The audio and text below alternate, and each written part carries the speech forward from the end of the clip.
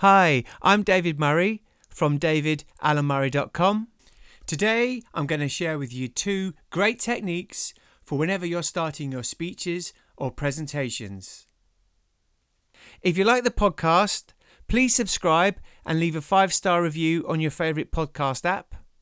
This helps the podcast reach others who might find it useful. Thanks a lot for listening. Hey there, you're listening to the David Murray Public Speaking Podcast. To find out more, you can visit me at davidalanmurray.com. Technique number 1, using pauses.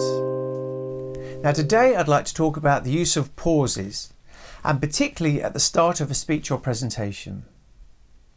And maybe you've noticed other people, when they speak, when they just enter the stage or enter the position where they're going to talk, they tend to jump straight in. But actually what can be very powerful if you pause for a few moments. This allows you to gather your thoughts, gain confidence, and gives the audience an opportunity to steady themselves ready for your talk.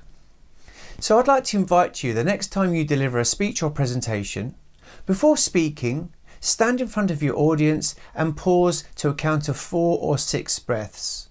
This will give you confidence, get you ready for your presentation, and I guarantee you will deliver a very sensational speech.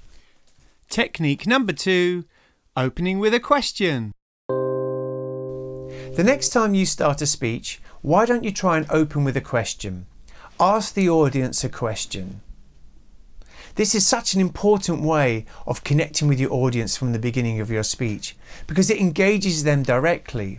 So from the opening of your speech, you've asked something of the audience and the audience feels a part of your talk. It's a very, very powerful way of opening a speech. So I do ask you, give it a go. Try starting your next speech with a question to the audience. Thank you.